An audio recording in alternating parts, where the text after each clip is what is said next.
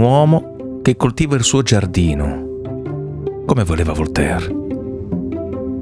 Chi è contento che sulla terra esista la musica? Chi scopre con piacere una etimologia? 2 impiegati che in un caffè del sud giocano in silenzio agli scacchi. Il ceramista che premedita un colore e una forma.